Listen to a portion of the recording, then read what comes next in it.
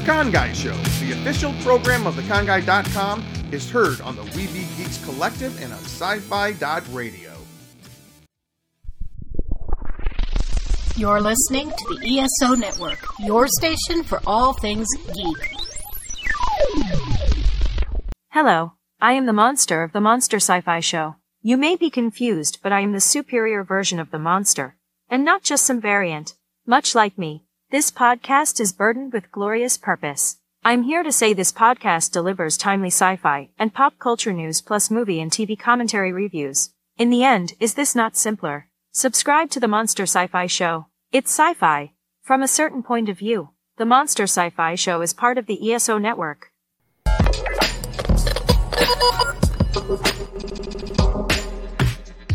We're the Con Guys, and this is the Con Guy Show, coming to you straight from the nerdy heart of Hollywood, California. And this is Jim with theconguy.com. She's been here with theconguy.com. Katie here, aka the Con Girl. Zordon did not want 5 teenagers with attitude. My name is Derek Sam. I'm Danae Sams, and that's my brother. We are your home for news, opinions, and interviews from the world of Comic-Cons and fandoms, your ultimate insiders for all things con. Just figured out how to use my microphone. Whoops. Hey, we didn't want to tell you on every other show we couldn't hear you at all. It's usually like over there or something, or up turned off or unplugged. But anyways, welcome everybody to the Con Guy Show, where we ain't afraid of no ghost, and we ain't afraid to prove it. There it is. This is the best picture I think I've seen in weeks and weeks. Ben, what is this? So the local nerd bar here in Hollywood, California, which is called Scum and Villainy Cantina, held a special event last weekend approaching the release of the new Ghostbusters film. And they did it in conjunction with the LA Ghostbusters, who are they're a cosplay group, and they go to different events and they raise money and they go visit kids in the hospital and that sort of thing. And they do all kinds of fundraising for stuff like that. And so they did this kind of pre-Ghostbusters event. They had special cocktails, they had trivia, and we went to this thing and it was packed. But that was my wife and I. She dressed as kind of a cute, sexy Ghostbuster, cute girl version, of Ghostbuster. I think she's Ray Stantz. I think her name tag said Stantz. And she, of course, bedazzled the name tag and the little ghost logo on the shoulder. And then I, of course, went as Zool, the lovely Zool. And I'm actually exposing my nipple in this picture. Yeah, it's scandalous. But it's a boy nipple, so it's okay. Not safe for work. You should have put a pasty on still, like a Ghostbuster pasty. Yeah, the little face. Yeah. Ben, I think you guys need to do more like gender swap things. We've done it. We've done it once before in the past when we went to a Halloween party a number of years ago, and she was sexy Jon Snow and I was Daenerys Targaryen. And I like doing it because Brie always finds these like sexy chick versions of the male character, and then I just dress up in the costume of the female character, like not gender bent or anything, just me dressed as a woman. And I love it. I think it's hilarious, and I have a lot of fun doing it. It's a little harder to think of to make like sexy costumes for men, so you just kind of got to go with the natural sexiness, I think. Back you don't think men are sexy, Katie? No, I'm just saying there's a female sexy version for pretty much every costume. So. This is true. A number of years ago at San Diego Comic-Con, I dressed as Sexy Sloth from the Goonies. How's that possible? So I was me, and I was a little thinner then, and I had like muscles, and I had the cut off Superman shirt, and then the pirate's hat, and then I was just like wearing eyeliner, like I feel like I remember this. A weird male model thing. I don't know. It was fun. Is there a picture where you're going around? Hey, you guys! I did, and I would hand people Baby Ruth candy bars. Baby as I would walk around. There you go. Well, everybody, welcome to our Black Friday week Con Guy show. This week we're going to be discussing the brand new Ghostbusters film, Ghostbusters Afterlife, and we have a variety of opinions on this. Not really, just two. No, it is the latest installment and perhaps one of the most beloved franchises I think of all time. Even though there were only really 2 OG Ghostbuster movies, and then we made the one from 2016, which had the highest opening numbers of any of the Ghostbusters movies, and then this one. I know, crazy, isn't it? And then we have this one, so we're going to talk tonight about whether or not this is a worthy addition to the franchise. Ben, blood good. All right, and then hello, Nathan, Rita. Thank you guys for joining us tonight. My name is Jim. I am the editor-in-chief of theconguy.com and one of your co-hosts tonight. And to my left, in the middle square, that's you, Luke. I guess it is your left from that angle. Well, I'm pointing. You're right. He's left. Stage left, audience, house right. Yeah. This is Ghostbuster Cheeseman here. Excited to talk Ghostbusters and about collectibles and shopping. I'm with theconguy.com and a screenwriter. So that gives me rights to talk about the script of Ghostbusters. So my opinion matters. Our opinions matter. I'm more thrilled about it. I'm a Ghostbuster. We offended Austin. This generation, they're very fragile. We lost Austin. Well, in full disclosure, I was about to say, Luke, if you could introduce the con kids with us today. Luke's nephew Austin was with us just a second ago, but it looks like he kind of has some. He's on my parents' internet, so the worst in the world. It's hit or miss, you know. Man, it looks so good. I wonder if he knows that he's not on anymore. You should let him know. Send him a text. All right. But also, he's not the only one from the great state of Ohio. Jake. Hey, everybody. Yep, it's Jake from the Jacobus system here in my nerd man cave. Here I'm the con guy, collectible guy, and I'm here to talk about Ghostbusters. I'm a lifelong Ghostbusters fan. Excited to talk about the movie and about all the stuff that came out in this past year leading up to it. So cool. And then let's drop down to Katie. It's me, Katie Christine, aka the solo con girl again tonight because the Sams have family things to do because it's the holidays, so it's understandable. So yeah, I am representing the con girls today. I'm wearing green eyeshadow for all the things that are green that we're talking about tonight. So yeah, and my ugly Christmas sweater. Oh, nice. Yeah. Oh, sweet. And my dress form Christmas tree that's in the back right there. Wait. But is it turned it's hard on? to see. No, there's no lights on it yet. It's a work in progress. Oh, nice. But yeah, I haven't done it for 2 years. But before that, I did a dress form Christmas tree for lack of space in the lovely LA living situations. What's it called? Dress form Christmas tree? Yeah, I make a Christmas tree on my dress form. Oh. So it's like a little bit fashion-y flair. This has you can't see it, but it's a 20s themed skirt. It's a flapper dress. I used little jingle bells all around the sides like this to make it look like a flapper dress. So all right, we need to make sure we see pictures. You can kind of see it like them reflecting a little bit. Yep. Yeah. So. Oh yeah. Very cool. And last but not least, hey everyone, it's me, old buddy Ben. Ben Cleaver here with the Con Guy. You can find me online. I don't know. Are we doing the online at the beginning of the show or at the end? I don't know. Go ahead and do it. You can find me on Twitter and Instagram at BENKLIEWER, or you can search the hashtag BK421. We are coming at you on that hashtag show's network. Really quick plug to our sponsors, Neft Vodka, who, of course, always reminds you to please drink responsibly, as well as Toink.com. Toink has a ton of stuff coming out for holiday season, so go check them out as well. And then, I just wanted to put a quick shout out. In the next weekend, the first weekend of December, that hashtag show is going to have a big presence at Los Angeles Comic-Con. We're going to be doing interviews. We're going to be selling merch. I think we're giving away free T-shirts, some kind of Spider-Man themed T-shirt, if I remember correctly.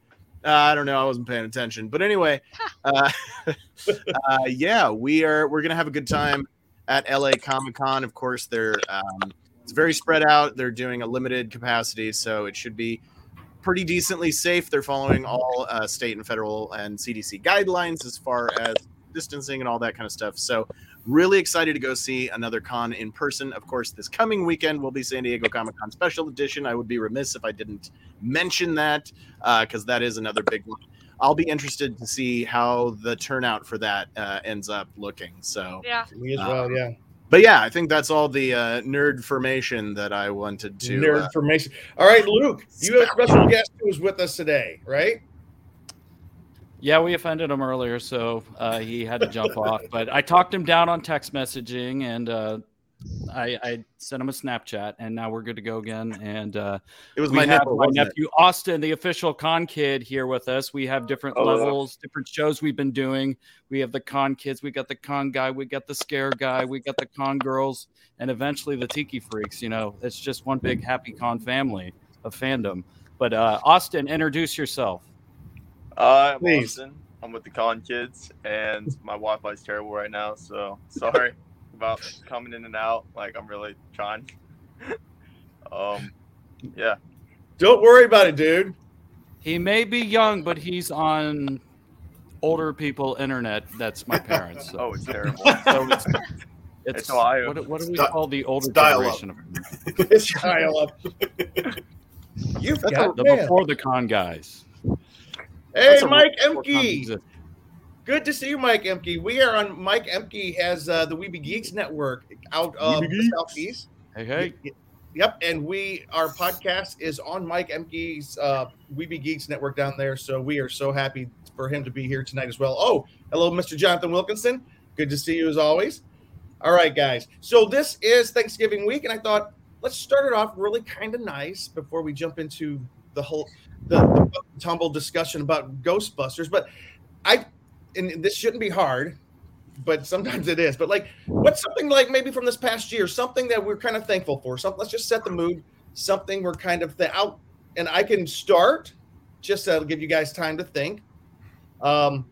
Cheeseman and I are, for people who don't know, we're screenwriters, and we were able to write season 2 of a streaming series about cowboys and motorcycles. It's called Sons of Thunder, and it's going to be streaming coming right out after Christmas. So I am really excited for that. That is something really cool. I'm also very thankful that movies are back in theaters, people are back in restaurants, and I'm thankful that I will be spending this Christmas with my family back on the East Coast in a few weeks. All right, who wants to go next?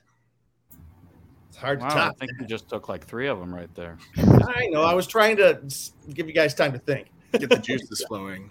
I'll jump in next if nobody else is ready. I'm just thankful for the health of my friends and family, the people that I love. On Saturday night, I mentioned this on last week's show. On Saturday night, I hosted a stand-up comedy show in my backyard. And it ended up going really well. It was a blast, and it was just a lot of fun to get back into entertainment. I've basically been taking mostly a hiatus from entertainment. I've done a couple of acting gigs here and there, but really not a whole lot going on during pandemic. So it was really great to get back into entertainment. I was producing the show with 2 of my best buddies, and my wife stage managed the show, and she was awesome. So it was kind of a family affair, so to speak. And it was a blast. And I'm looking forward to doing more, moving back into entertainment now that, as Jim was saying, people are back in restaurants, people are back in movie theaters, movies are back in movie theaters, and the world is healing. So that's what I'm thankful for. That's awesome. That is awesome. Does anybody else want to go? It doesn't have to be big and great, like what Ben just said. I was going to ask you about the show anyways. I'm glad you brought that up. I mean, I can say something, I guess. I mean, I think, with 2020, and as I call 2021, 2020 part 2, hopefully there's not a part 3, but, TBD. So I think 2021 and 2020 have been years of clarity for some people. And I think it's just been that for me, and I'm thankful that I have clarity. There's still a lot of uncertainties, of course, but knowing that this year has been a time to reflect on things, I'm thankful for that. And I'm also thankful that I get to go home this weekend to spend time with my family because I have not been home in a hot minute. So that's really cool. That's really cool. All right, who else? I guess I can get super mushy here. Oh yeah, mush. Well, mush. Just being able to be home and be with my daughter, who is 14 months now, and just watching her grow up over the last year. It's just unbelievable. The greatest gift of all time. It's just amazing to see her, grow and learn and get excited about things and stuff, So that's obviously the obvious answer. But like you guys too, being able to go back and do things in the real world, go to movies, and especially for me, because I'm a big music fan, I go to concerts again. Went to go to see a couple of shows not too long ago. So just, like you said, the return to normal, and also just connecting with loved ones and, keeping it real. That's awesome. Jake, we got to get more pictures of I love some of those shots you do of your daughter. Luke just showed me one yesterday with the sunglasses on. That one was did you dress your daughter up like in Kiss outfit? She had we each have we have matching Kiss t-shirts.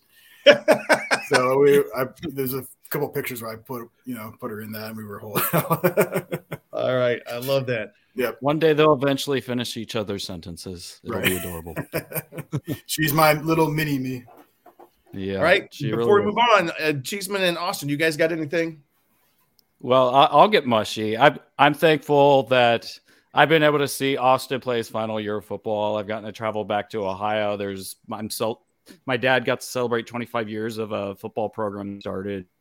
It's really cool. And then, getting to see Austin play and play in a third place championship game and them getting the trophy at the end of the game. That was pretty cool. I'm thankful for, of course, you guys, thankful for being able to see movies, being able to see concerts, and of course, more travel and different places, and just for work opportunities continuing, even, that's in a key place that, to still be able to work and still be able to see people. And, I'm thankful for that. So next year you can do 12 trips to Ohio, right? I'm going to break the record. I know. We never knew where Luke was at this year. Yeah, he's got to come visit me. Austin, what position you play? Oh, I play linebacker. Nice. I like that. And I was a defensive end back in my day. Oh, nice. A little bit of tandem positioning there. Then work in sequence. Yeah. You played offense too? Yeah. No, I played fullback. I was more into linebacker though. Yeah. Well, fullback is a little less interesting than linebacker. Oh, for sure. I like placing the hit. Yeah. But nice. I'm thankful for being able to play this year for sure. I wasn't really supposed to because I kind of went over the age limit, but last year kind of got botched. So they gave me an opportunity to play again. So I'm super thankful for that. Yeah. That's awesome. That's awesome. Well, this is great. Set the tone. I'm just thankful that we have another. I'm amazed that this podcast has gone so long.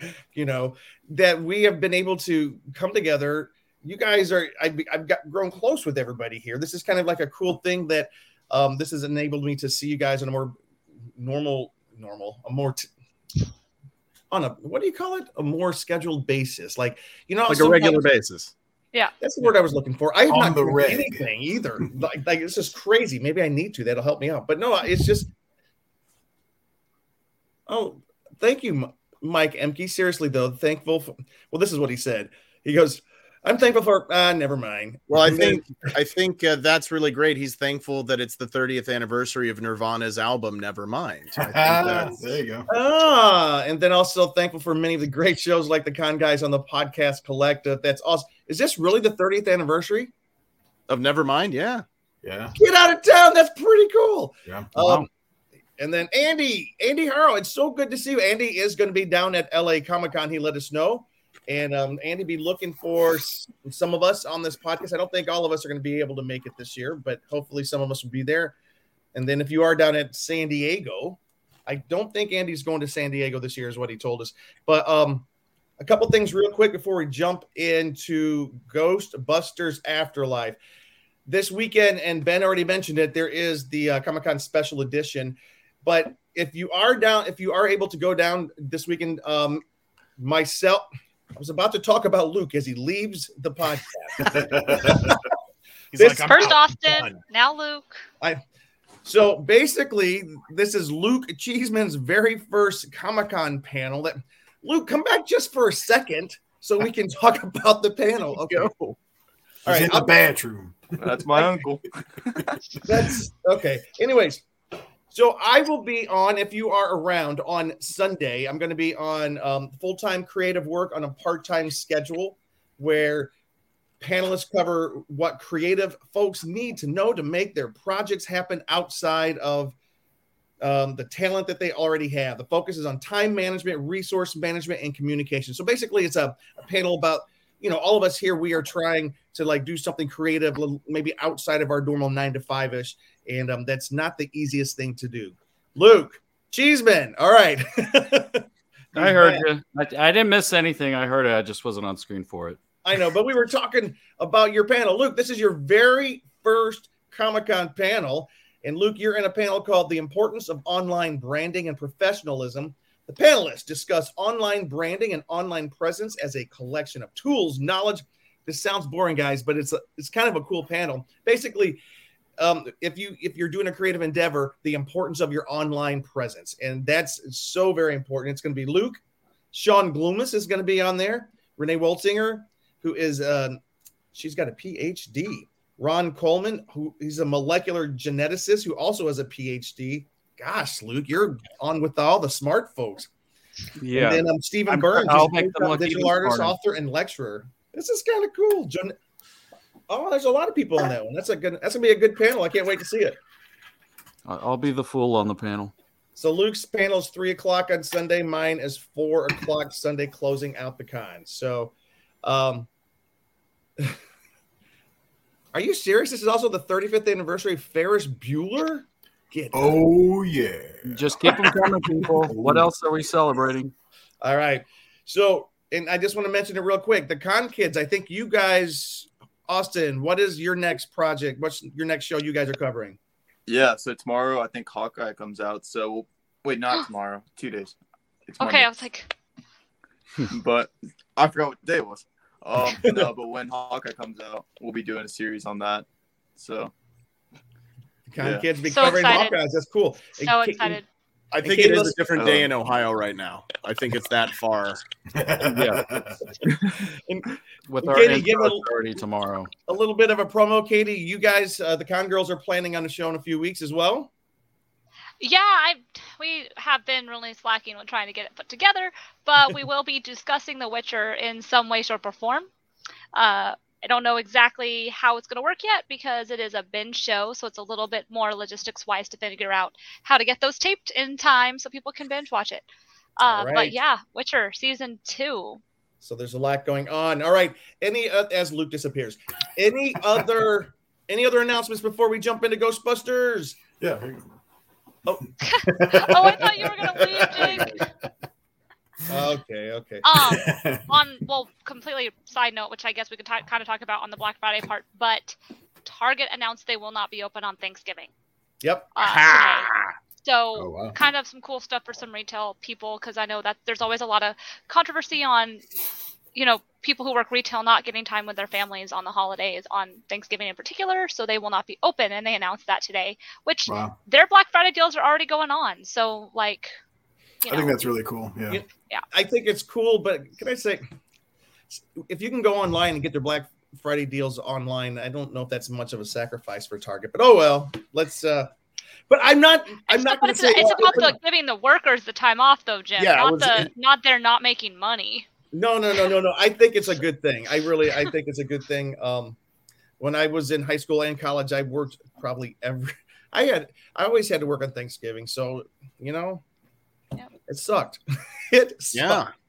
It's not a good thing. So go home, be with your families, be with the ones you love. I do need to mention something. Yes. We have an Agent Poison Ivy. Oh yeah, that's right. Wait. I'm gonna find a picture real quick. Okay, so for those of you who don't pay attention to DC TV, which I don't blame you. It's very like this. But I used to do the after show for Batwoman season 1, and then for a while there for hashtag I was writing articles about season 2, and then I lost interest and just kind of stopped. Lost interest. And but Nicole Kang has been on the show since it started. She is part of Team Batwoman. She posted a sneak peek of her costume, and she is now Poison Ivy, apparently. Oh, yeah. Jim has it, a picture up there, but she is going to be Poison Ivy. So nice. If anybody knows the cosplay characters I love, and characters in general, it's Poison Ivy. Ever since I first saw Uma Thurman as Poison Ivy in Batman and Robin, I've been like waiting for another live action version of Poison Ivy. And the fact that she is an Asian woman just floors me beyond belief. Like, and her costume is so badass. I am just living for it. And on another Asian actor note, Simu Liu was the first ever Asian host on Saturday Night Live. Actually, was he ever this week? He was. So he said that at the beginning of the show. He's like, I'm the first ever Asian host of Saturday Night Live to be the fourth Asian host of Saturday Night Live. So he's actually the fourth. Oh! There have been 3 other Asian hosts. Because like I remember Lucy Liu hosted. Yeah, okay, that's what I thought. But I was like, but yeah. He said I'm the first. Is he the first male? I don't know, but to point out something that Jim said last week about, you were like, man, I can't wait till we're past all this. Oh, this is the first time this type of person has been in this movie or something like that. They did a sketch. Simu Liu and Bowen Yang, who's a cast member on SNL, did a sketch about, oh yeah, I'm always getting these awards for being the first Asian to do this or the first Asian to do that, and it was hysterical. It was so funny. Yeah. But he is the first Asian SNL cast member. Bowen Yang is the first full Asian. Oh yeah, that's right. Yeah. So, because when I saw the opening credits, I haven't watched SNL in a while. Occasionally I'll watch it. I didn't know that, and I was like, wait, there's an Asian cast member now, and so that was a delight to watch as well. So I'm sorry, I totally was like, I don't think he's the first Asian host, but he said he is the first Asian host, but then he said he wasn't the first Asian host. It was a little confusing. Yeah, the fourth Asian host. He said he was the first Asian host to be the fourth Asian host of SNL. But you know what? That's a good thing. But either way, that's a good thing. 4 Asian hosts in the history of that show is not many.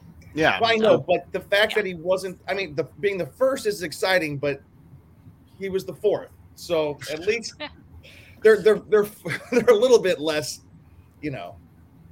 Who are they? I'm just curious who the other ones were. I know Lucy Liu. I remember when Lucy Liu hosted, but that was like that. late 90s or early 2000s. Has Steven Yeun hosted?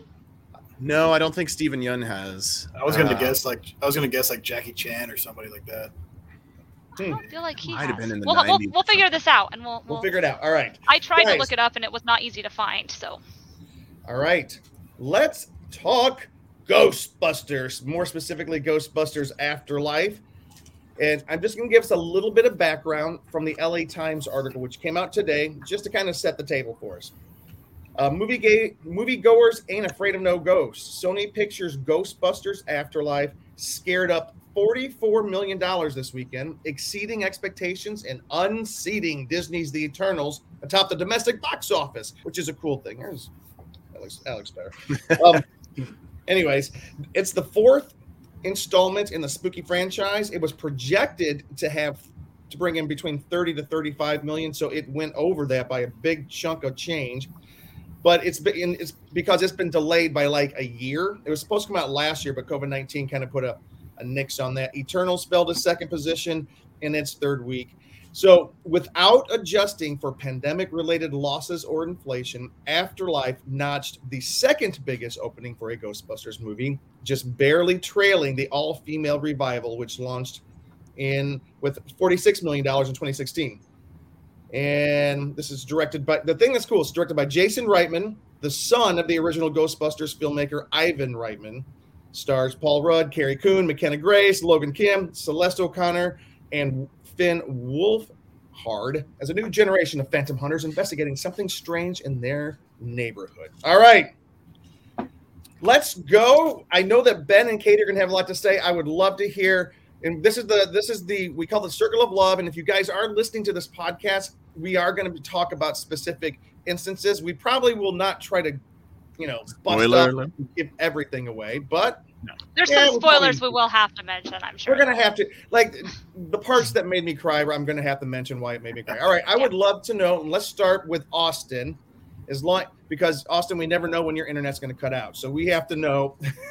Austin, what did you think of Ghostbusters? I liked it.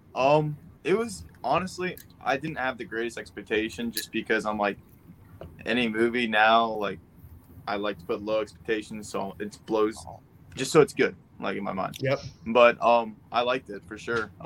I liked how they incorporated like new, like, concepts and built upon the old foundation. So they kind of incorporated the events of, I think it was 1984 or something is when it happened, into the film, and kind of gave it like a purpose instead of just rewriting it. So that was my favorite part. And then Paul Rudd, Paul Rudd's amazing. Sexiest man alive. Oh yeah, for sure. All right, who wants to jump in? Here? Let's talk about the stuff that definitely was like the highlight of this movie. Some of the highlights of the movie. I can say. So here's the thing that. I was gonna say, are we getting spoilers, or are we? I'm not gonna do spoilers yet. Okay. Let's give my overall reactions. Because for me, the highlight of the movie is a spoiler. So yes. Okay. The trailer told us very little. Right. And the movie gave us a lot. And so I really enjoyed the fact that the trailer held out a lot. I smiled. I laughed. There was some really cheesy humor, but I didn't hate that because, the original is obviously a lot older, so there's a cheesy humor as well. I think they did a good blend, like Austin was saying, a good blend of old and new. There's something for a new generation who didn't grow up on Ghostbusters, and something for the original fans, and I think that they handled it very gracefully. And I also cried. I went through the whole spectrum of emotions for this movie, and Paul Rudd and Finn Wolfhard and I think Celeste, is that her name? The female lead? Was that her name? What's the lead girl's name? That's Carrie Coon. Carrie, okay, gotcha. She's sorry. one of my favorite actresses by far. They so well encompassed and looked, and the makeup and hair for them, both her and Finn Wolfhard, was genius. They looked exactly like they needed to. And honestly, I had pretty high expectations because it had good reviews from what I heard, people who did praise ratings of it. And I think it exceeded my expectations, so I was happy. I'm going to go see it again for sure. I saw it in IMAX, so. Oh, I did too. I did too. We were supposed to see it in the same IMAX, but I'm kind of transition.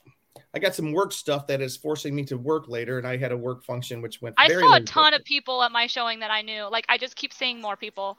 I was like, oh, this is crazy. Well, this weekend at where I don't know if you were part of it, Ben. No. It was some folks from work. I saw there was they made a big event out of Ghostbusters opening this weekend. They had the they had the cars there. They had all the Ghostbusters dressed up. Nice. Like Ben said, probably some of the area Ghostbusters from Los Angeles were there. It was a big event over at Universal Studios this weekend. That was really cool. Nice. All right, Ben, I want to hear. I really had a lot of fun. I was not sure what to expect when the first trailers came out, and it's just like Finn Wolfhard's driving the Ecto-1 through a wheat field, and I was like, what's that? And then the final trailer came out, and they did a little tease of like, oh, maybe we'll get a little shot of the original guys, like, well, at least the living ones, Dan Aykroyd, Ernie Hudson, and what's that guy's name? Bill Murray. And so then I was a little more excited. I love the original Ghostbusters 1 and 2. I felt like this one, the thing with Ghostbusters 1 and 2 is they made it as like kind of an adult comedy, and then it hit really big with kids. And so the studio's like, make Ghostbusters 2 a kids movie. And they kind of did. And then they made it into a cartoon. I felt like this one does not exclude Ghostbusters 2, but it doesn't really include it either. You could go watch the original Ghostbusters and then watch this one and not lose anything without having seen Ghostbusters 2. Although I do love Ghostbusters 2.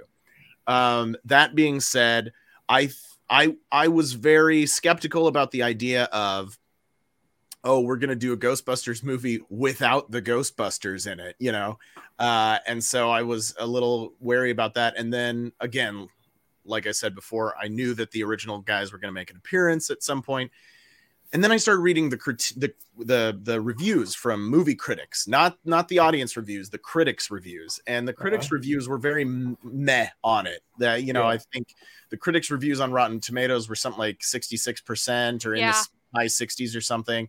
And they were like, oh, it just like depends on nostalgia and it doesn't have any substance and it's not even that funny. Listen, the original Ghostbusters was not a slapstick laugh a minute comedy. It was funny because of the absurdity. It was almost like, not to the same level, but like with Airplane, they took it so seriously and it was such a ridiculous concept. They presented the original Ghostbusters in somewhat of a similar way, though not to that level of heightened, weirdness. But the original Ghostbusters was not a laugh a minute slapstick crazy comedy. It just depended on like the dry humor of Bill Murray and Dan Aykroyd and all those guys. And Harold Ramis, rest his soul. And so I wasn't really sure what to expect. I was like, is this going to be good? And then I went and saw it and I was absolutely floored. My wife and I absolutely loved it. We went and saw it on a date. Sometimes when I'm watching a movie, I'm like, okay, what time is it? I'm liking it, but is it almost over? I got plans. And this one, once it was over, I was like, I want more. Give me more of this. And I felt it was this is my last thought on this. I felt it was a great adaptation to take this movie series from the 1980s, try and keep the same spirit without just trying to remanufacture it.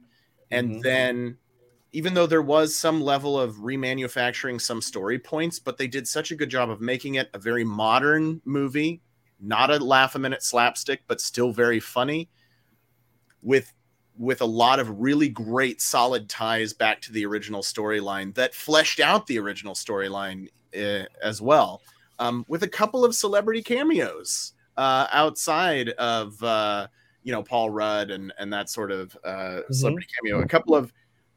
There's one blink and you miss it celebrity cameo, which I loved, which we can talk about in a little bit. But yeah, nice. All right, and before me and Luke jump on it, Jake. Plus, Jake, let's go on Jake. So, are you surrounded by Ghostbusters paraphernalia? Well, I'll show these once we do the slideshow of the pictures. But yeah, I love the movie. Like I said before, lifelong Ghostbusters fan. Growing up in the late 80s, early 90s, not only the movies were a big part of my life, but also the animated series, The Real Ghostbusters. That was a staple for every Saturday morning. When I was around, 6 or so, when Ghostbusters 2 came out, that's what really shot my fandom forward. And I just happened to have my Ghostbusters 2 VHS tape here with the green bubble shell. But yeah, Ghostbusters 2, very good movie. I think it's very underrated. Definitely deserves its spot in the franchise. But yeah, movie's great. One of the things I love about this new one is the stark contrast they have to the first two, which take place in New York City. So when you think New York, it's very crowded. It's very kind of like shut in. And then this movie takes place in Oklahoma, and every scene is just like wide open space. So it's just such a interesting choice to switch it up like that and have that, it's so different from what we've seen before. I'm looking at my notes here. The cast is great. Yeah. McKenna Grace is the one who plays Phoebe. She is Egon's granddaughter. That's not really a spoiler. Not really a spoiler. Yeah, you kind of knew that from the trailer and stuff. Finn Wolfhard, he's great. He's been, obviously from Stranger Things and the Stephen King's It and stuff. Yeah, he's been a big, part of fandom for the last few years. That's my one thing. I was kind of like, it's hard not to compare it somewhat to Stranger Things because it's like the kids and all that stuff. Plus that he's in it. So it's like, so it's like, but it's still great. Nothing nothing wrong with that. And then my other notes, we can get into these once we get into the spoilers. But overall, yeah, great movie. I loved it. As a fan, I was not disappointed at all. All right. And Luke, can you give your opinion without spoilers? Because my next statement is going to be spoilery. Luke, we can't hear you. You're muted. You're on mute. Now I'm unmuted. Good. There you go. Okay. Overall, it was a fun movie. Like, it's definitely something you could watch over and over again. It's even something like I could see myself like owning at some point. Like, I mean, I liked the movie, you know, as a thing. I will share like other thoughts later as kind of a screenwriter of things I thought could have been better. But like, yeah, overall, like, I mean, the pacing was good. Like Ben said, you know, things went kind of fast where it's like, oh, gee.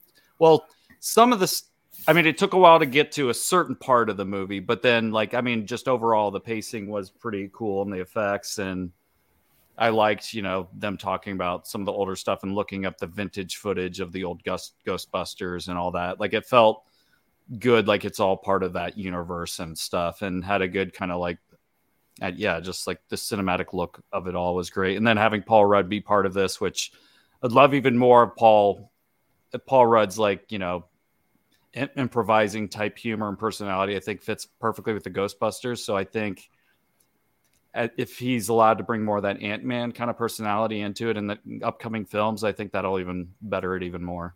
Yeah. But I think they set themselves up well to kind of continue this, which I hope they will. Which there's 2 post-credit scenes. If anybody hasn't seen it who is watching this, there's 2 post-credit scenes. Well, 1 mid-credits, 1 post-credits. Yep. So. And Katie or Austin, I don't know, or Jake, we have a question from a listener. Have you guys ever played the Ghostbusters video game that came out in 2008 or 2009? I heard it was really good, and a lot of people say this is Ghostbusters 3. Jake? This is definitely Ghostbusters 3, but I have not played the video game. I haven't played it, but a friend of mine, and Luke knows him too, our friend Nick Bory, he played tons of games. And I remember going over to his house around that time, and he was playing it. He had rented it from Blockbuster Video. All right. But it was really cool. And that was like how Andy said, it's Ghostbusters 3, because that was the last time all of the cast got together. And even though it was in live action, they just provided their voices for the game. That was kind of like the closest we got to Ghostbusters 3. Yeah. But yeah, I've heard great things. I've just never played it myself, but I've seen a lot of the clips, and obviously sitting there watching him play it, and it was pretty fun. So let me kick us into. By the way, we can talk about Ghostbusters some more, the things that they did well, because I like the movie, and contrary to what my text message stream, because I have some other feelings about the movie as well, but I did like the movie. Paul Rudd and Carrie Coons, they're just perfect. And what was the girl's name? Oh, she's the daughter. Phoebe. She was amazing. Yeah. She was, McKenna Grace is her name. McKenna Grace. Grace, yeah. She was very, very good in what they were having her do. And being this sort of an outcast, nerdy girl who kind of saves the world. You know, it was kind of cool. I really did like that. It's so weird seeing them do the press for it now, because they shot the movie like 2 years ago. Yeah. And she looks like so much older now. And she has blonde hair. Yeah. When you see her in the movie, it's like, wow, it's like a totally different person. Yeah. You know, we were going to try to do, I don't think we got it. Like, Luke and I went to the Sony lot, is it 4 years ago, for the 35th anniversary. Yeah, it was in 2019. I actually have I didn't have time to adjust the audio, so I don't know if it's better to just share on social media later. I mean, I could throw on random clips, but I don't know what they're talking about. Yeah. No, but we saw, we went to the Sony lot for the 35th anniversary of Ghostbusters. We saw Ivan Reitman and what's his son? Jason. Okay. Ivan and Jason, they were interviewing each other on stage, talking about the older Ghostbusters and then this Ghostbusters. And it was such a very, very cool interview. And yeah, so what we'll do, Luke, if you a little bit later, if you want to share it on social media, that might be good. Or if you wanted to share one now, that's fine as well. But is this one? Yep. I mean, that's a photo. Oh, okay, cool. That's him and his son there. And then Kato Caitlin. He was there at the event, kind of emceeing a lot of the stuff in a Ghostbusters outfit.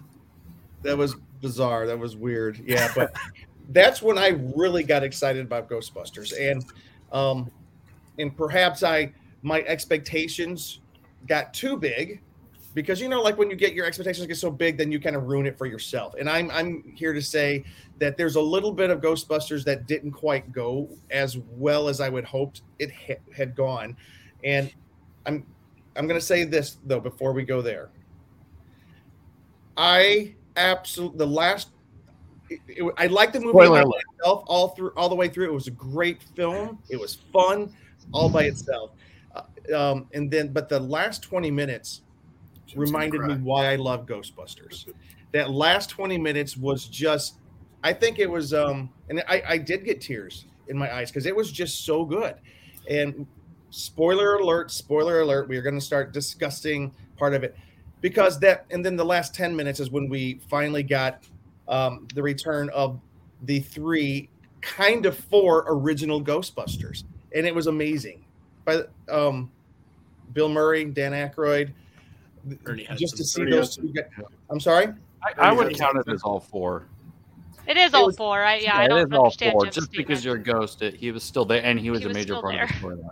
And the storyline of him returning back, I love that. That was so nice. So yeah, we did get the final Ghostbusters coming back to help save the day when all hope is lost. They step in and they help out to save the day, and that to me that made the movie worth me saying yes. I definitely think it's a go see it movie. So, but Luke, I'll let you start. I know that but let me say this too. Last thing.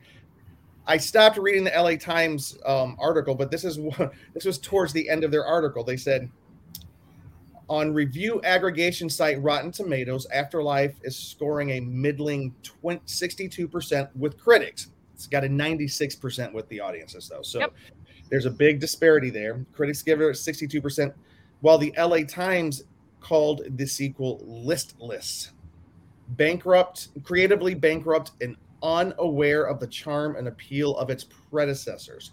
They didn't pull any punches. And I've got to tell you, a little bit of what they said I kind of agree with.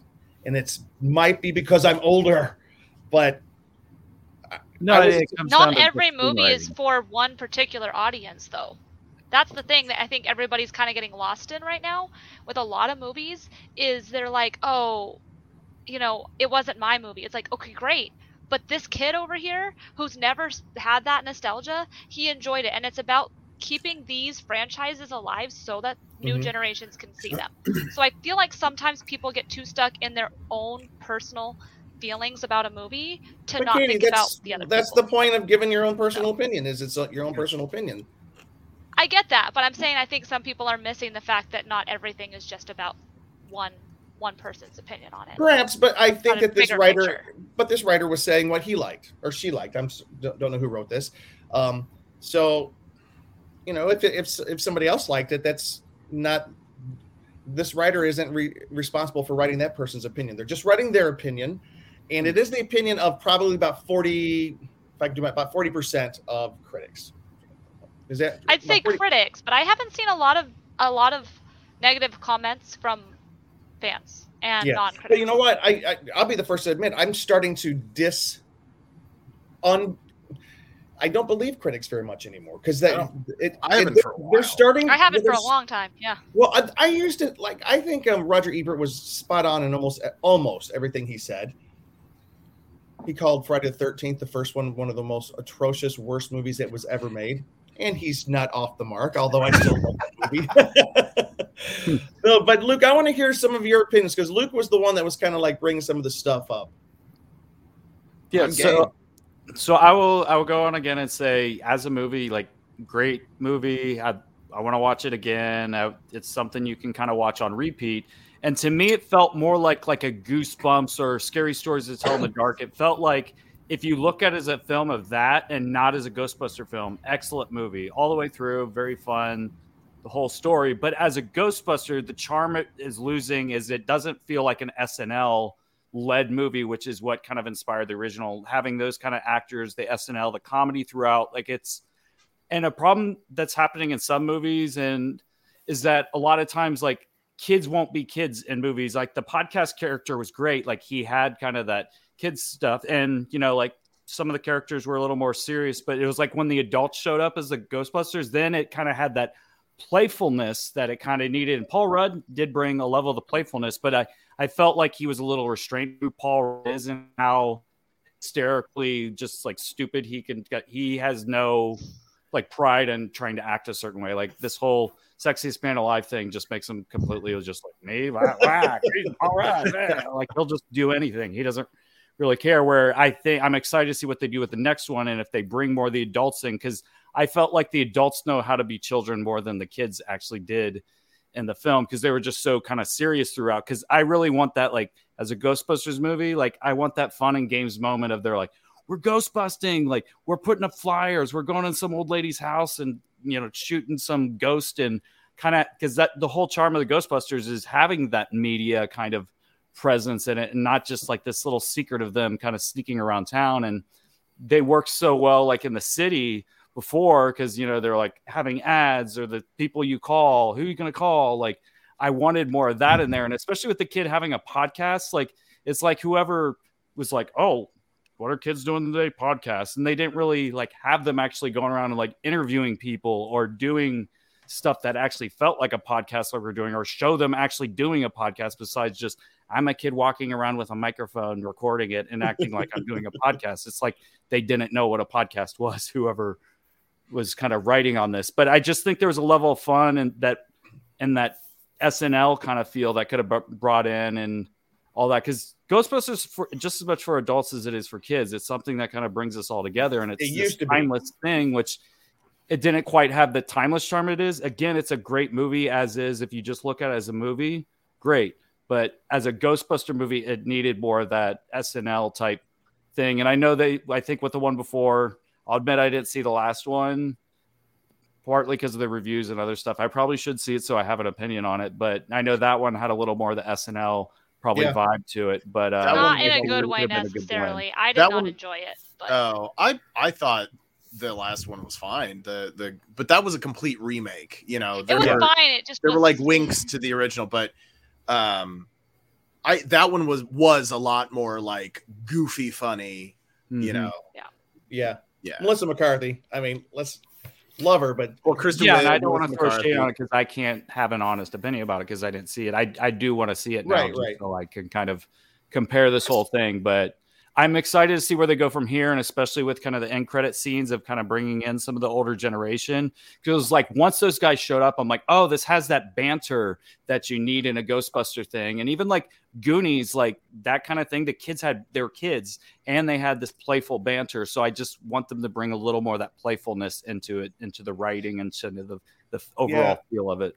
I'm going to validate some of what you said there. I kind of agree with and Ben even mentioned it. He alluded to us when he was giving his review about how the first Ghostbusters was kind of an adult movie couched in childlike special effects and music and everything. It was kind of like a adult humor, not dirty, but just like a little bit more. And Dan Aykroyd gets a hoo-ha from a ghost. Does he really? Yeah, there's the one for the ghost undoes his pants. Oh, that's right. I just one of my favorite parts is like Bill Murray asking the most inappropriate questions of the librarian for after they're interviewing her, and I'm like, it has nothing to do with anything, but it was just so funny. And this, when I was watching this movie, I was enjoying it, but I wasn't like jumping up and enjoying it just yet. Although I was the only one in the theater. Luke will tell you when the Phoebe character called Dan Aykroyd's character and he answered the phone, I started clapping, I was cheering, and I got the whole theater going. And I felt like I had to bring everybody along with me. I wanted more of that cheering, and it was weird. Like the audience didn't. Maybe it was just the audience. It was packed. It was a packed IMAX theater. But I was expecting them to react more like that. It's a good thing I was there. Like there were a couple of scenes that really stored and were great. I love the scene driving through when they first time they're driving the station wagon. The kids are driving the station wagon, and she goes out in the the expandable chair arm, and she's fighting the ghost that they're chasing down. The Muncher. But, yes. That last 20 minutes is when we got to that point, it changed me. I was like, this is what I wanted the previous 60, 70 minutes to be like. And I know that that's just me. The fact, I wonder if the contracts for the Bill Murray, which he's famously difficult to get back in the Ghostbusters house, you know? So I wonder if he's like, fine, I'll come back. If you watch the movies that made us, he was known to be hard to get anywhere. They didn't even know if he'd actually show up on day one. Yeah, so maybe you know they who the original. Do you know who originally was supposed to be Venkman in the original Ghostbusters? Belushi, yeah. And Aykroyd wrote it for Belushi, and I think he talks about it in some interview where he was writing the script, and as he was typing a Venkman line, that's when he got the call that John died. Gosh. That's on the movies that made us. They talk about that. I just watched that again recently, and Eddie Murphy was supposed to be. It was supposed to be Eddie Murphy, Dan Aykroyd, and John Belushi as the main Ghostbusters. And John Candy was the original Rick Moranis character. Mm-hmm. If you look at the storyboards, yeah, you see the character, and he's like a big fat dude. Is Louis Tully? But he wanted to play it a way that they didn't want it to be. So then that. Yeah, he wanted to talk about the character. He had an idea. John Candy wanted it to be like when he gets possessed by the dog, he wanted to have like a German accent or something. And they're like, okay, yeah. But then he couldn't do it, I think, because wasn't he making another movie or something? But anyway, sorry, not to get off. No. I love that stuff. What happened to Eddie Murphy? I think he was doing Beverly Hills Cop. Yeah, he was just too busy by the time. By the time they got around to actually doing it again, they were just too busy and they'd already kind of like gotten some other characters and kind of rewritten some different things. Ernie Hudson was great. I'll be honest with you. Ernie Hudson was great. I love Ernie Hudson. And the post-credit scene with Ernie Hudson was what made me start thinking, why didn't they start? Okay, and it might just be because of the availability of the actors, but why didn't they start with the original actors? They don't have to have them through the whole movie. And I know this was the passing of the baton, but I just felt we passed the baton in a cameo almost rather than included them into the main storyline. I know the main storyline was, who Harold Ramis's character who passed along his farm to his daughter. I'm not buying that storyline. I'm not buying the storyline that he would go off and ignore his daughter for her entire life, but he has all these pictures of her on the wall and he loved her and he comes back and hugs her at the end, which, I love that scene so much. Yeah. But why was he? It almost makes him not like a good character. Like, that's not the guy I remember. They could have done the same thing, but written that better. That didn't seem like he abandoned them. Yeah. Like, it should have been more like his wife thought he was like a total nut, or maybe he did a couple of crazy things. And then she basically kind of like, you're not allowed to be in their life. Because a lot of people, families get torn apart and then the kids no longer see their parent because of, just different things. It should have been more that versus him. Yeah, they should have had a little more choice not to see his family. But it made Egon seem like an abandoner, even though I guess he was protecting them. He was protecting. Well, he's protecting the world through the portal. It would have been nice if there would have been a scene where she finds like a journal or something, or he's explaining like, I can't have contact with her because I'm doing this, or like something like that, where he like a letter that he had written to her but he never got to send or something like that. You know what I mean? Ben, you're trying to say something. Well, I was just going to say, I wouldn't disagree with that. I think I'm also fine with the way the story turned out. I think if you maybe this is me just justifying it in my own mind, but if you, by the way, spoiler alert for everybody, anything that follows will probably be a spoiler. But if you look at the character of Spangler in the originals, he's very laser focused, and I'm almost surprised at the idea of him having like a wife and a kid, in that sense. So but I can be led to the point where I will believe that Egon Spangler got married, had a kid, and then realized, Gozer the Gozerian is still a threat. I've discovered this whole thing that connects to the New York City 1984 incident in the middle of Oklahoma, and I need to go out there and protect the world, because, it was Spangler, Venkman, and what was Dan Aykroyd's character? Ray. Spengler, Venkman, and Stantz were the original guys that were like studying all this, and so there is a certain like nobility that I feel like I could justify that as a character trait in Egon Spengler that would drive him to leave his family in New York and go to the middle of Oklahoma to set up a crazy freaking, a nuclear reactor rig to keep sending Gozer back to hell. Again, spoiler alert. So that does read to me, although I do understand what you're saying of like, couldn't they have made him a little bit more likable in that sense? In the opening of the film, when they have a scene with Old Man Spengler, but they never show his face, I thought, oh, that's all we're going to get, because obviously Harold Ramis died in 2014. We all thought it was over when that happened. We thought we were never getting another original Ghostbusters movie. That's why they did the all-female remake, that was supposed to launch a new Ghostbusters universe and totally disconnected from the original. The final post-credit scene with Ernie Hudson's character, with Winston talking about, he's become rich and all this kind of stuff.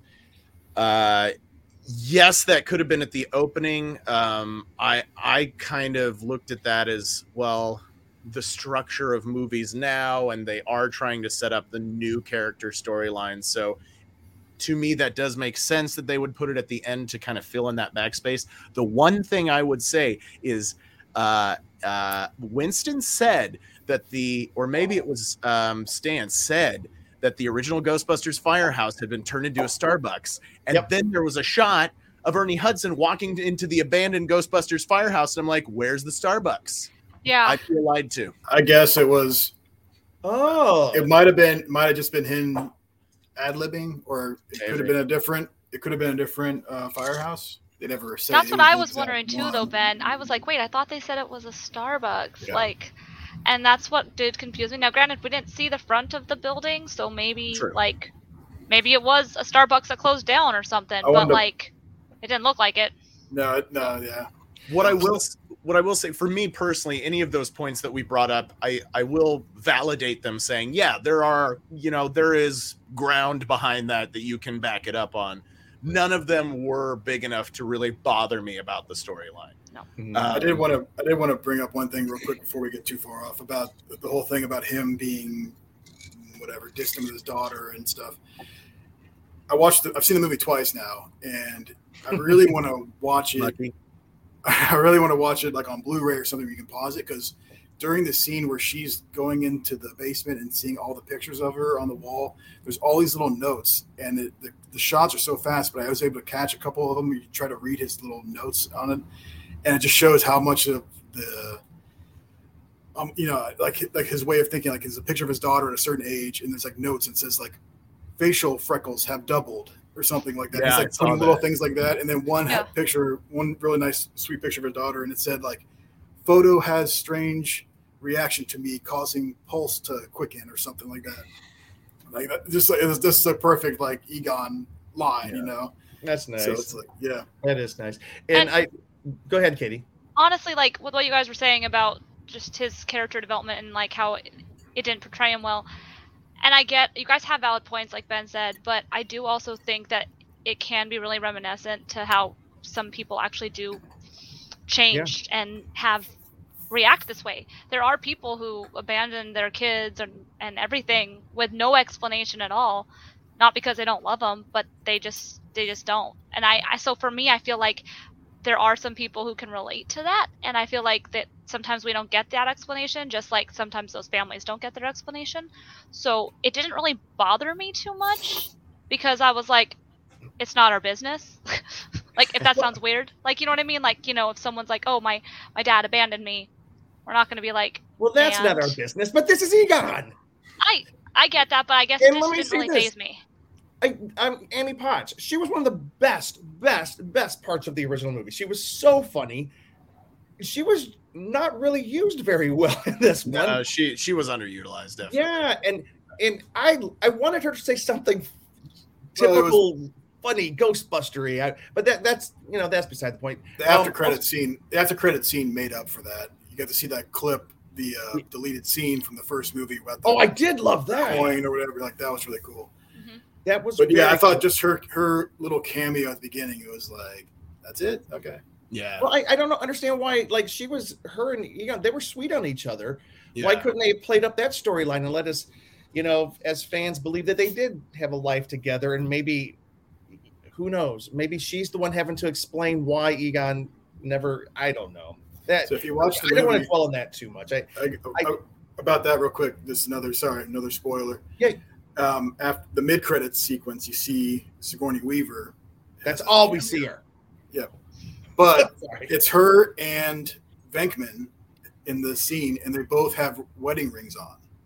Oh. Are they married to each other, or is that just a random thing? But I noticed that as she's holding the card up, she has a wedding ring, and he has a wedding ring on too. So okay, they must be, but they never married. Inappropriate if they're probably never say something, because he says something about like, well, certain feelings of love, and then she like shocks him again and stuff. All right. So I was like, that's a cool little thing that wasn't super obvious, but I was like, oh, I noticed that. Yeah, and I know we do got to kind of move on a little bit here, and I want everyone else. But the one other thing that Luke pointed out right after we saw the movie is, who you gonna call? We didn't get that song in the movie. We got it at the very end. We didn't have the fun Ghostbuster feel, and I think if I had to sum up the part I thought was missing, I did think it. I think the original movie was just such a monumental feat. It was so wonderful. And I did like this movie. But I felt like that the heart of the original Ghostbusters didn't feel like it was in this movie. This movie felt like it may, except for the last 20 minutes, it felt like another franchise to me. It felt like a good movie. It felt like it was a good movie. I'd suggest everyone go see it. I'll probably see it again. And I love Paul Rudd. That guy's great. But yeah, I don't want to diminish it. I would give it a high mark, but I don't want to diminish the movie. Those are the things that bugged me. The only thing, like, I really liked it. The only thing that I really was like, why did they do that? Was they had to go back and retread over the Gozer. Yeah, I didn't like that. Yeah, it was like you had that in the first movie. In the second movie, you had Vigo, the Carpathian, the guy in the painting. That was fine. Like, okay, it could have easily have just been some other villain, some other new thing you see. And even though it was cool to see the Terror Dogs and to see Gozer and have Olivia Wilde. Stay Puft Marshmallow Man. Yeah. When you had Olivia Wilde playing Gozer, that was really cool.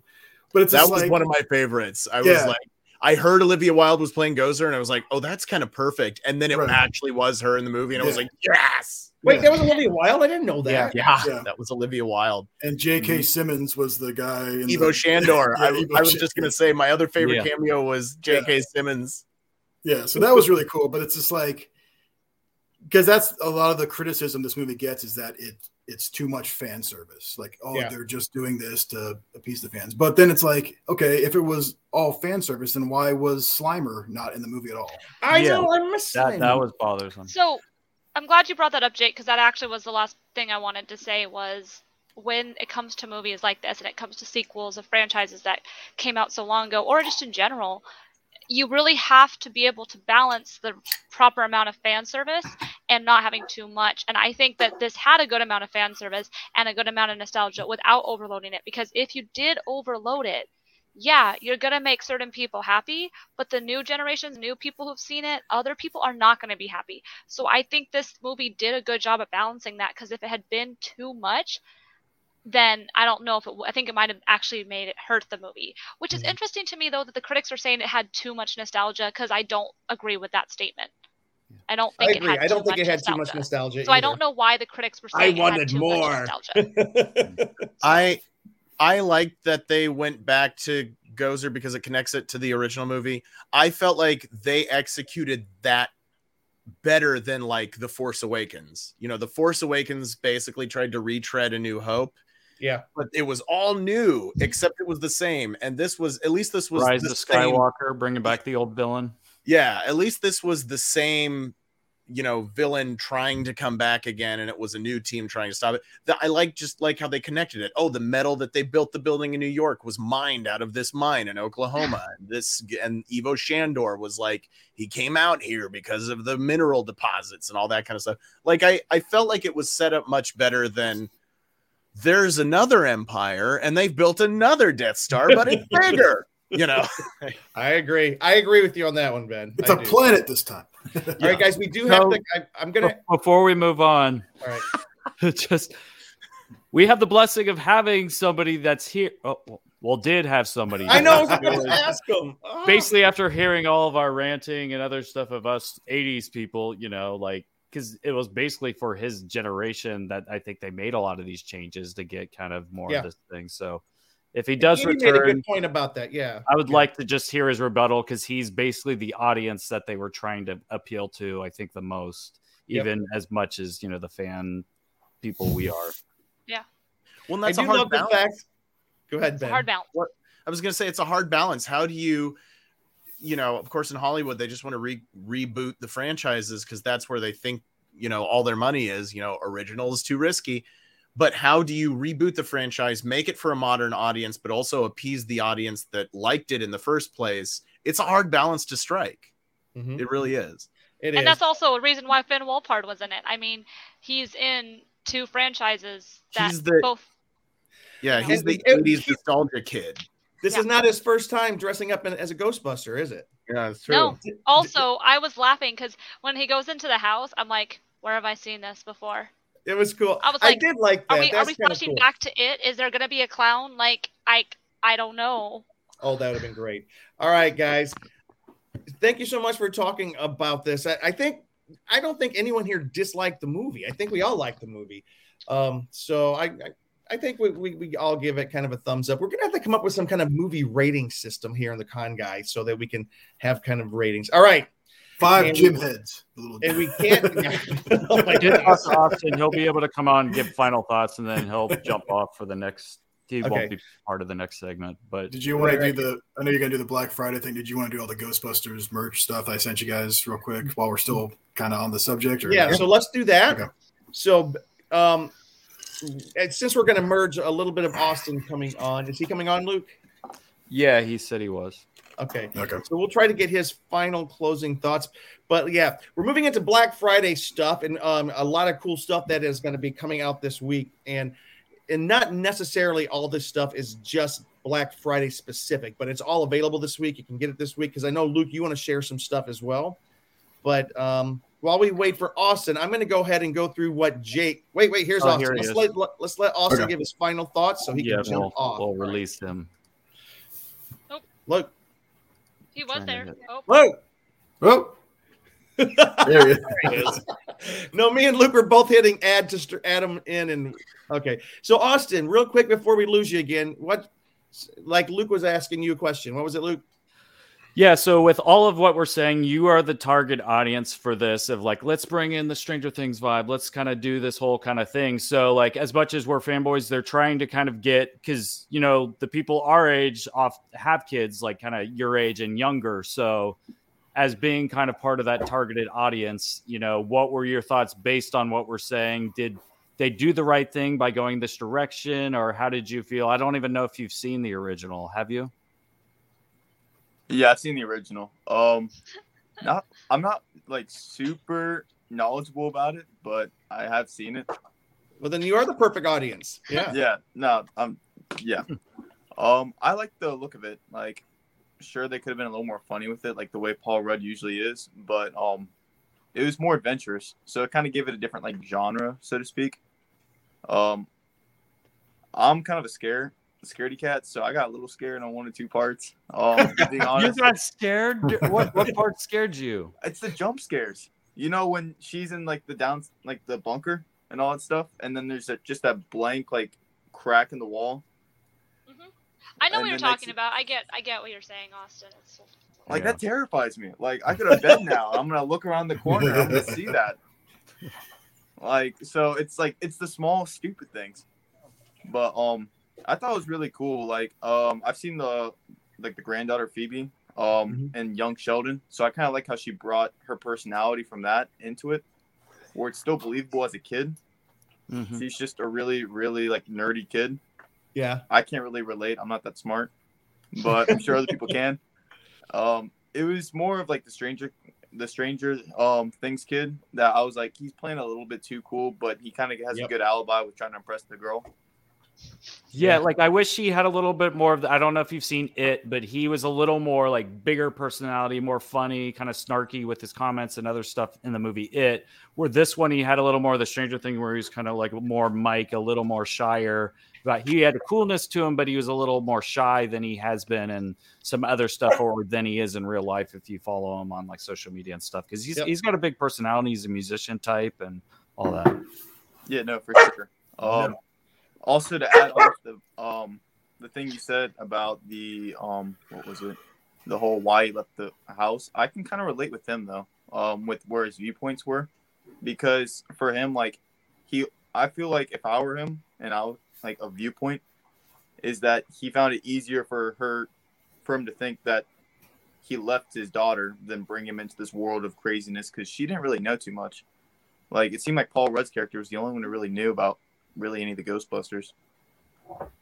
So it almost made it easier by not knowing her. So he white-fanged her. You probably don't know that term either because that's an old term. The movie white-fanged her. Yeah. Yeah, I don't know what that is. Where you basically kind of like, oh, go, I can't be around you because, you know, it's like the best thing for them. So you take kind of the bad role just because they know they're protecting you by not keeping you around. So White Fang's on Disney Plus. I just watched it a couple weeks ago. Yeah, Ethan Hawke, right? Ethan Hawke. Yeah, there you go. So Austin, I guess last question, then we can let you go. So, do you agree? I mean, do you think that they did a good for someone like you who is not super familiar with the original film? Like, it's not what you grew up with. It's not this film by itself. You think is a good film? Yeah, it was really entertaining to watch. Like, it kept my attention the entire time for sure. There were some points where I got a little annoyed with the dialogue because I'm like, it's kind of slow. Yeah. But I definitely did enjoy it. I didn't know there was a second end scene though, so now I'm kind of upset. I might go to YouTube immediately after this. There we go. So, well, this is a big deciding factor. Austin's a movie collector. Will you be buying this film? Ooh, I don't know. Like, I've gotten really cheap for my money, but it's definitely worth watching again. Like, I'll rent it for sure. Cool. Comic-Con special deals. All right, I think we're done here, folks. If we keep on going, we're going to fall over dead because we need to eat and use the bathroom. All right, thank you so much, everybody, for watching the Con Guy Show this week. You can find me here at theconguy.com, also at James D. Fry on Instagram, Jim Fry LA on Twitter. And is my closing statement. One more thing I'm thankful for. I just wanted to save it to the end. I'm thankful for the people on the show. They have been a blessing in my life. And I really do love you guys. You guys have really made this show something fun. And we have gone many years, by many, like 3. So in the world of podcasts, where most podcasts, the average podcast lasts 10 episodes, and we are up over, I think, 250. I think this is reason to celebrate. All right. I'm thankful for you guys. All right, Jake. You can find me on Instagram at the Jacoba System. And I just want to say thanks again for having me on. It's always awesome getting to talk to you guys and expressing our love over fandom and geeky stuff. So, and I love the fact you got so many Ghostbusters collectibles. That was the best. I don't have that. All right, Cheeseman. And I just want to say a final thank you to Jake being the one that kind of showed me Ghostbusters, the movies, for the first time. I saw the cartoon that we maybe briefly mentioned earlier with the boogeyman scared me and my sister to death. Wasn't allowed to watch the cartoon anymore, so I didn't really have a lot of Ghostbusters in my life till I think I saw it in middle school with Jake. I think we watched both of them at our friend. It was probably this copy. Yeah, Robbie's house. Yep. That copy right there. So thankful for you, Jake. For being You're welcome. Ghostbuster buddy. And where can we find you, Cheeseman? You can find me on Instagram and on Twitter at Cheese on Couch and also theconguy.com. All right. And Katie? You can find that's KT_Christina across all social media, TikTok and Twitch. And if you like watching someone get really frustrated and be completely terrible at gaming, when I'm streaming, you can join me. I haven't been streaming a lot, but hoping to get back into it as the holidays come in. But just the nerdy girl of the Con Guy, very active on Twitter, unfortunately. But yeah, if you ever have anything you want if you have a small business who's having a Black Friday deal, please tweet us. We'll try to like get you to retweet or something, because I know a lot of us want to sometimes support businesses that are small, because we all know that it is your livelihood and it's been a rough year. So let us know, and we'll try to get that a shout out on Twitter. Yes, the Saturday after Black Friday is Small Business Saturday. Support your small businesses, guys. Also, just to tag on to what you're saying there, Katie, Andy Harrow said it's also the 20th anniversary of Xbox and Halo. Yeah. That's cool. All right. Ben, if you could take us out then. Halo 2 was my jam. That was my jam back in college. In college, Halo 2 was my jam. Anyway, hey everybody, happy Thanksgiving to all of you. I not to step on Jim, but I am also very thankful for this podcast, and Jim and Luke, you guys brought me into the fold, and you know, I met Katie through this podcast, and she's a close friend of mine, and Breeze now, and we love her, and of course we love you guys. And Jake, I've had a blast the few times we've hung out in person. I've had a blast, and always love hearing what you have to say, and whenever you're in on a text chat or anything like that. So I am very, very thankful for all you guys, and all you folks that watch us every week, all 4 of you or whomever. And but yeah, and yeah, thanks. And I am thankful for that hashtag show, which hosts our show on their network. And thankful for cons. You know, I could go on. I'm thankful for a lot of things. But I'm also thankful that after an hour and 48 minutes, we're ending our show for tonight. And so remember, folks, my name is Ben Cleaver. You can find me at BENKLIEWER on Twitter and Instagram, or you can search the hashtag BK421. This has been the Con Guy Happy Hour podcast. Thanks for tuning in. Happy Thanksgiving. And remember, the reason that I'm drinking out of this red cup is because whenever Ben Cleaver shows up, it's always a party. Good night, everybody. Thanks for listening to The Con Guy Show, the official program of theconguy.com. Find us on the Weeby Geeks Collective or anywhere you listen to podcasts. And now on sci-fi.radio, Saturdays at 4 o'clock Eastern, 1 o'clock Pacific, both AM and PM. That's 9 o'clock Greenwich. It's sci-fi for your Wi-Fi. This has been a broadcast of the ESO Network. Be part of the crew and help support our shows by donating to our ESO Patreon or by shopping at the TeePublic store, which can all be found at www.esonetwork.com. The ESO Network, your station for all things geek.